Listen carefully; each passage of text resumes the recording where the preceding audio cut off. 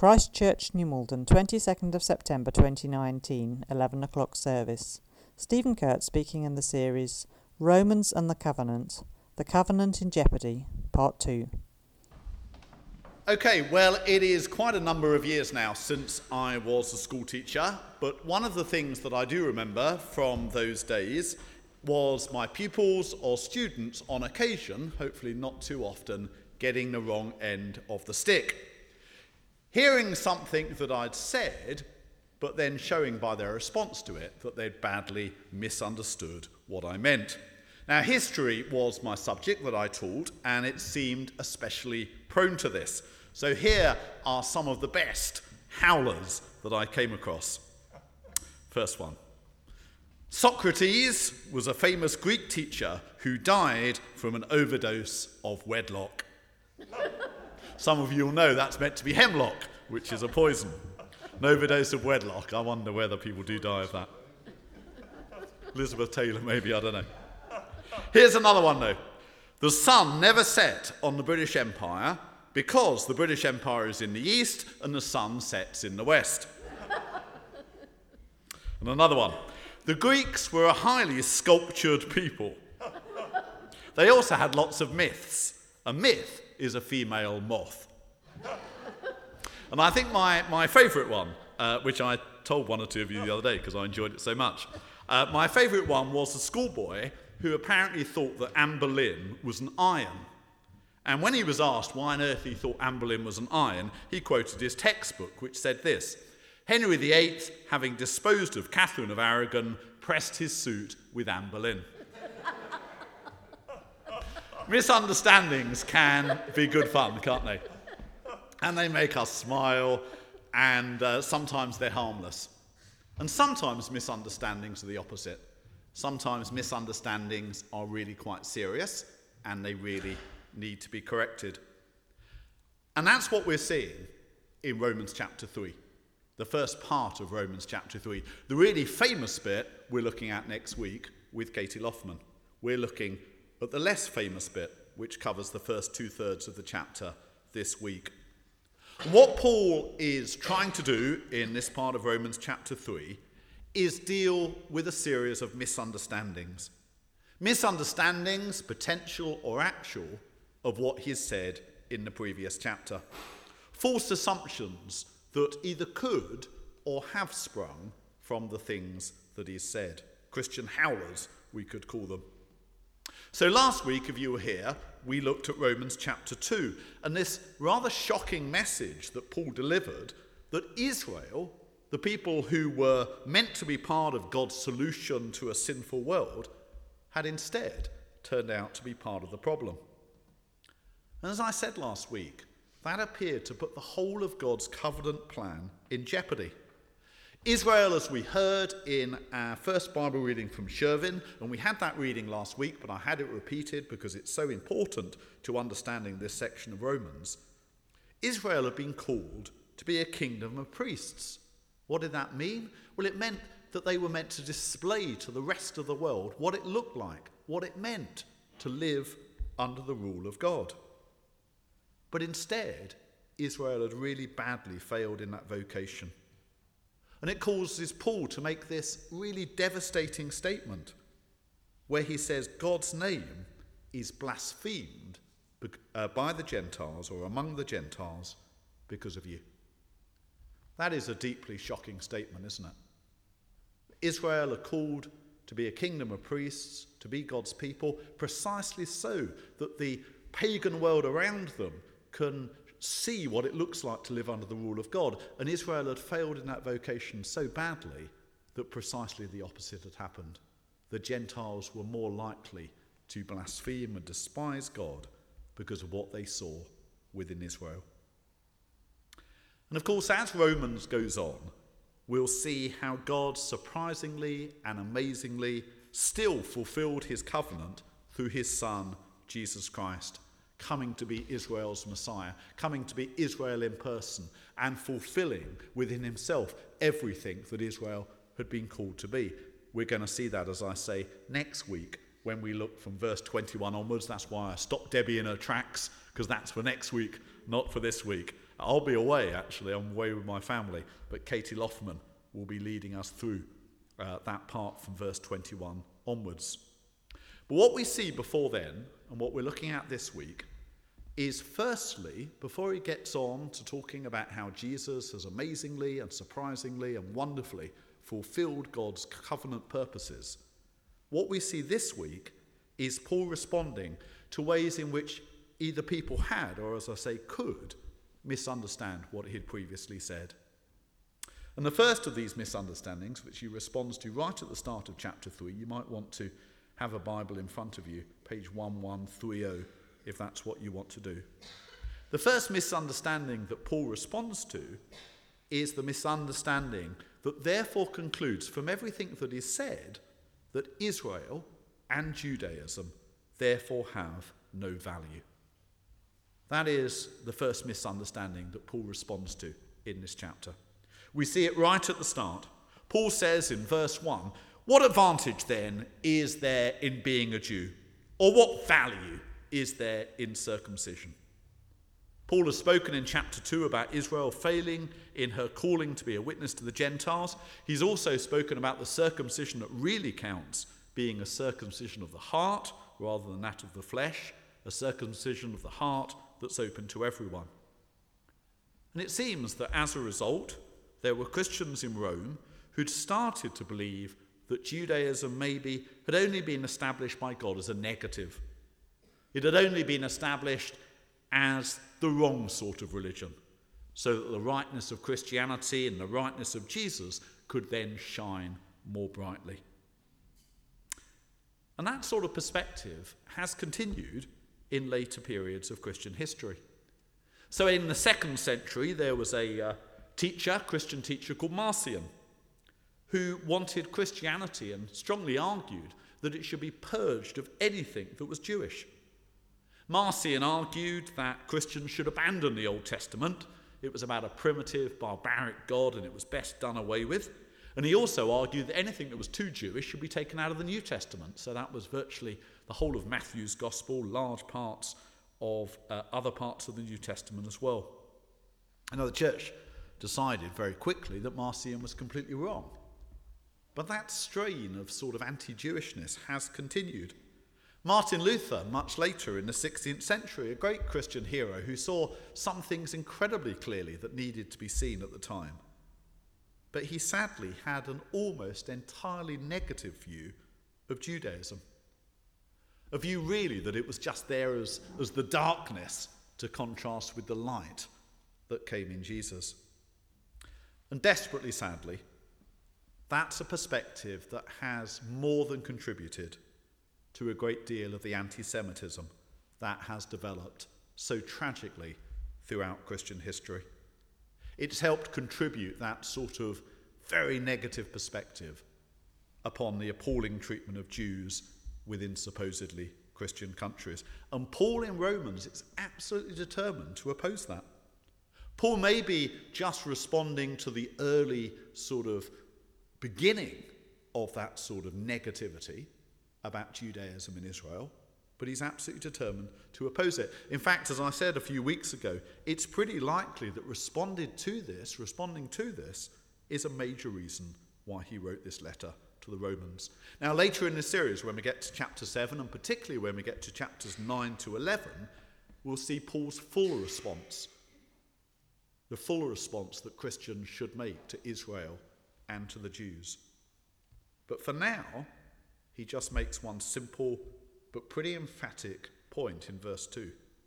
In verse 1 he says, "What advantage then is there being a Jew, or what value is there in circumcision?" And in verse 2 he says, "Much, in every way."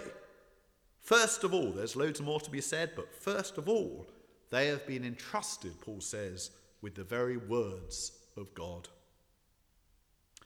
Now this is the reason why we as Christians need to love and respect the Jews.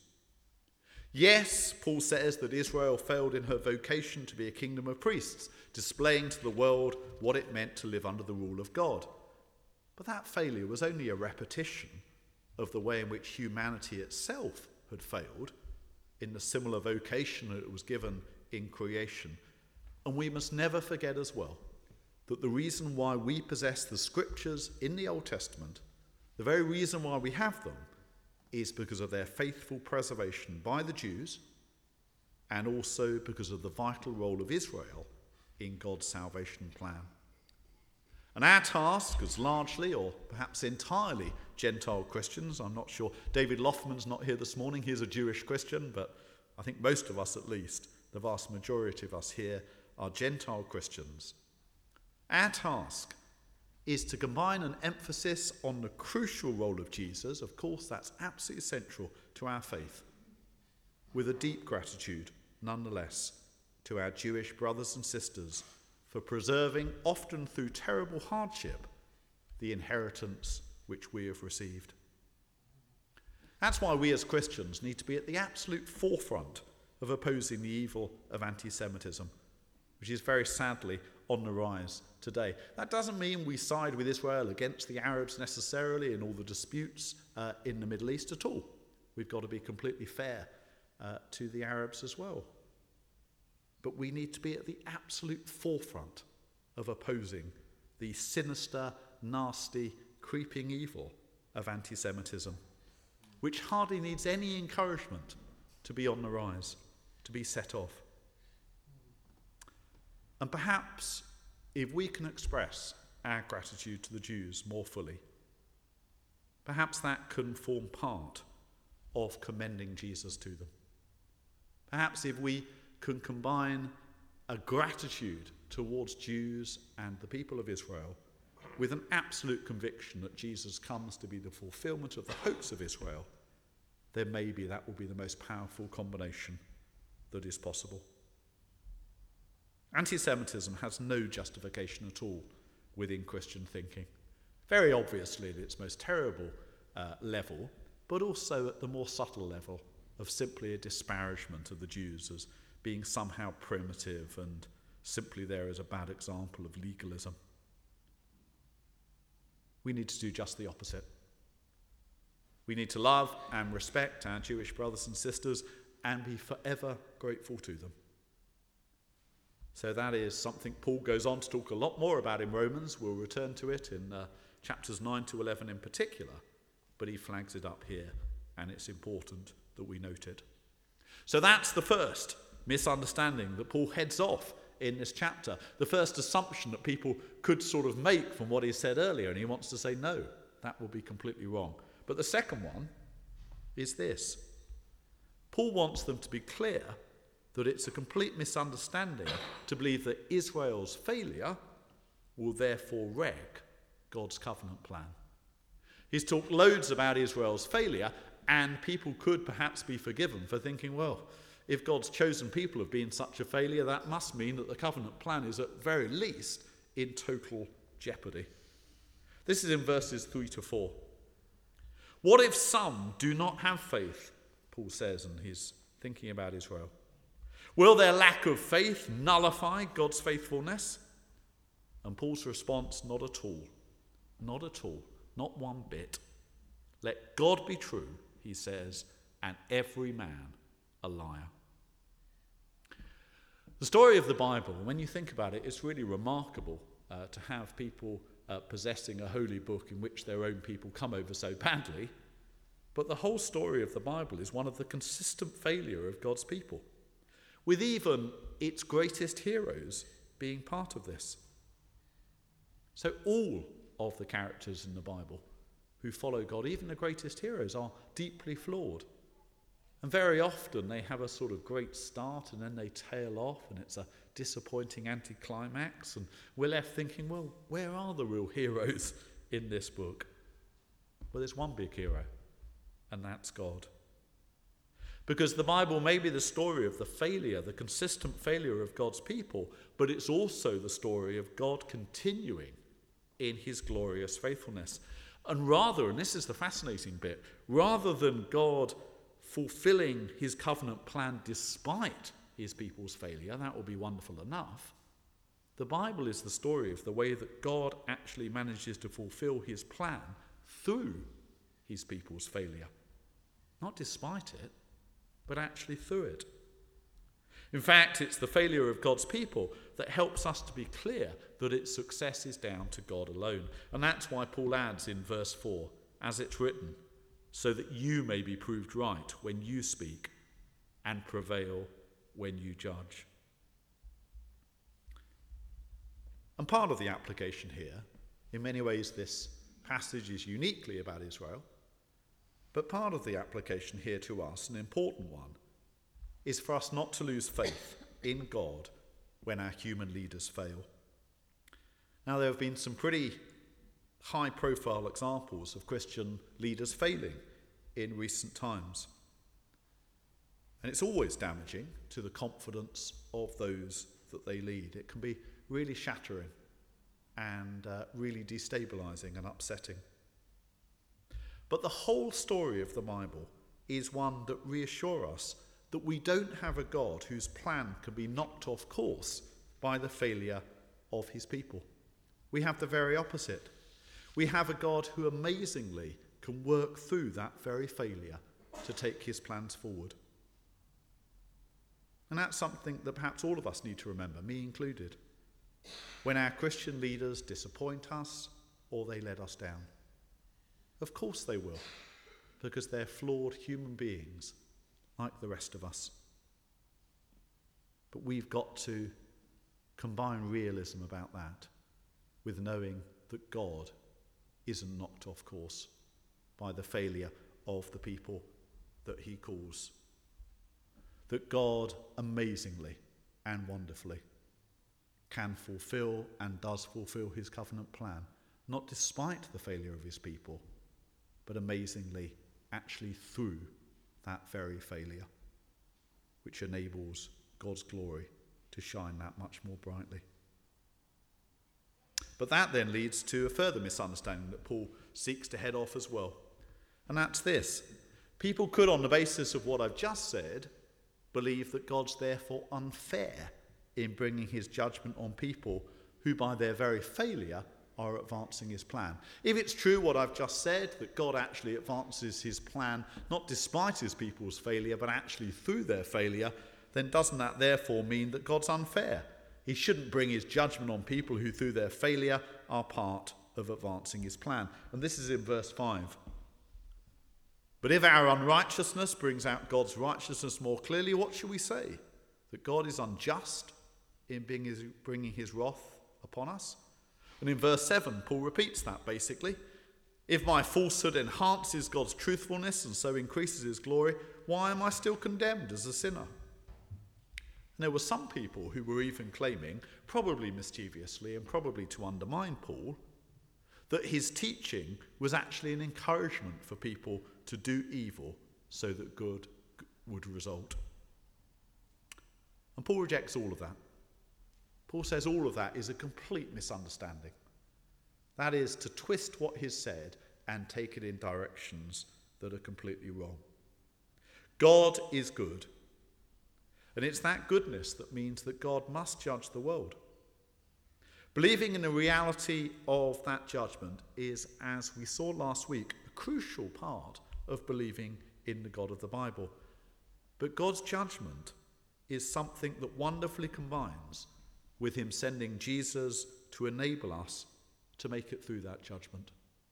Why? Well, this will be unpacked later on in Romans, but it's basically because what is true of Jesus becomes true of everyone who belongs to Jesus, everyone who is in Christ, as Paul will later say. And that means that when judgment occurs, those who are part of Jesus, they will pass through that judgment and proceed to salvation. That is another big theme of Romans which is coming up. But for now, what we're seeing is Paul saying all of those misunderstandings, all of those things that get the wrong end of the stick, they are wrong. It's not that Israel and Judaism were a bad first attempt by God at fulfilling his covenant promises. It's not that they were a negative example to simply prepare us for the right answer in Jesus. It's not that Israel's undoubted faithfulness has wrecked God's covenant plan, because God's righteousness is not dependent on the righteousness of his people. And it's not, therefore, that God was unfair in bringing his judgment on people who through their failure were part of advancing his plan. The answer to all of these misunderstandings and many others is that the God of the covenant has found a way of working through the mess of this world and even the failure of his chosen people to advance his covenant plan. And of course he's done that, as we're here next week, through his son Jesus Christ, and particularly through the death of Jesus Christ. The death of Jesus Christ on the cross 2,000 years ago that brought about the amazing and surprising climax of the covenant in a way that no one had ever expected. So we're almost there. We're almost through to verse 21 of chapter 3, and those are the parts that Christians very often know better than the earlier parts and rejoice in, and understandably so. But before we get to verse 21, from verse 9 onwards, Paul actually does a couple of things. First, in verses 9 to 18, he assembles a host of quotations from the Old Testament, mainly from the Psalms. And why does he do that? Well, he does it to restate the major problem that has put the covenant in jeopardy, that Jews and Gentiles were alike under sin. So if you look at those verses, he says, there is no one righteous, not even one. There is no one who understands, no one who seeks God. All have turned away. They have together become worthless. There is no one who does good, not even one. And then he quotes again, their throats are open graves, their tongues practice deceits, the poison of vipers is on their lips, their mouths are full of cursing and bitterness, their feet are swift to shed blood, ruin and misery mark their ways, and the way of peace they do not know. There is no fear of God before their eyes.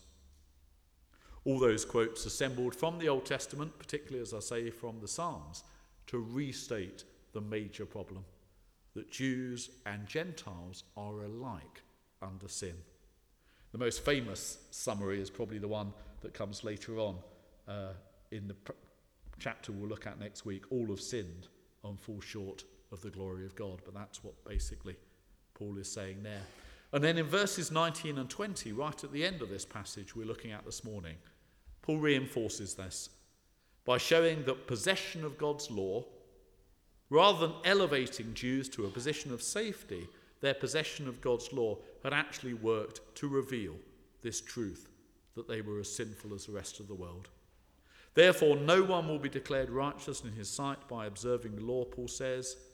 Through the law, we become conscious of sin. And that very mysterious role for the Jewish law, this very mysterious role that it had, Paul unpacks later on in Romans chapter 7 and the start of chapter 8, and we'll wrestle with that more when we come to those chapters. But for now, as we reflect on the passage that we've looked at this morning, we need to, I believe, in our response, combine humility when we're confronted with the consistent failure of God's people, and that, of course, includes us. We need to combine this with gratitude at the amazing and continuing covenant love of God, which persists in using people just like us, even when we're revealed to be a major part of the problem. We must never be complacent about sin. That will be a completely false deduction to make from God's amazing grace. But that is possible for us to have our own versions of that today. You know, God's got to forgive us, that's his job. We must never be complacent about sin, even when we fervently believe in God's grace. We should also seek to do God's will, knowing that we'll fail, and that because of God's grace he can use those very failures for his glory. But we must continue to seek to do that will. We need to show gratitude, as I've emphasised this morning, to Israel and to the Jews for both the scriptures and the spiritual legacy that they've preserved for us to be able to inherit. I very often talk about the buildings of this church, the lounge, and these wonderful buildings we've got, this amazing legacy that's been passed on to the current members of Christ Church by those who've gone before. We're hugely grateful to those people that have gone before. That's why put so much energy into trying to create that exhibition about Christchurch's history. But we need to feel that way towards our Jewish brothers and sisters as well. They've preserved through their history the very legacy that the Gentiles were able to receive, and we should be forever grateful for that. But of course, most of all, we need to be grateful to God himself. To be grateful to God himself for what we're looking at next week. How God combined the justice that meant he had to judge the world with the grace that sent Jesus Christ to fulfill all righteousness. Do you remember when Jesus was going to get baptized and John the Baptist didn't want to baptize him? And why did Jesus get baptized? Well, in Matthew's Gospel, he said to John the Baptist, it's necessary to fulfill all righteousness. The righteousness that was God's side of fulfilling his covenant plan, and the righteousness that was needed in response. When Jesus is baptized in the Jordan, just before he starts his public ministry, he's fulfilling all righteousness. He's fulfilling the covenant. And of course, the God that sent Jesus Christ, we've got to be grateful for, to include both Jews and Gentiles, to include everyone who could place their faith in Jesus Christ so that they too would enter in to the covenant blessings of salvation. Let's pray. Father God, we thank you so much for your righteousness, for the truth that you fulfill your covenant promises and you actually use the failure and the weakness and the wrong turnings of your own people in order to bring about your purposes. We thank you for that. We ask that we would make the right response. Would you make us humble? People who are willing to acknowledge our failures while still seeking your will. We thank you for your people Israel and the Jews and those who've carried your promises for so long. And Lord God, would we witness to our Jewish brothers and sisters through our gratitude to them and our firm belief that Jesus came to be the fulfillment of everything that Israel stood for. And Lord God, as we turn next week to see how Jesus came as the wonderful climax and fulfillment of the covenant, we pray that you'd help us to remember all of the factors that made that necessary, that all of us are alike under sin. We thank you, Lord God, that you're a God of covenant mercy and grace, who has found us and forgiven us. And we ask that you make us obedient to you. In Jesus' name we pray. Amen.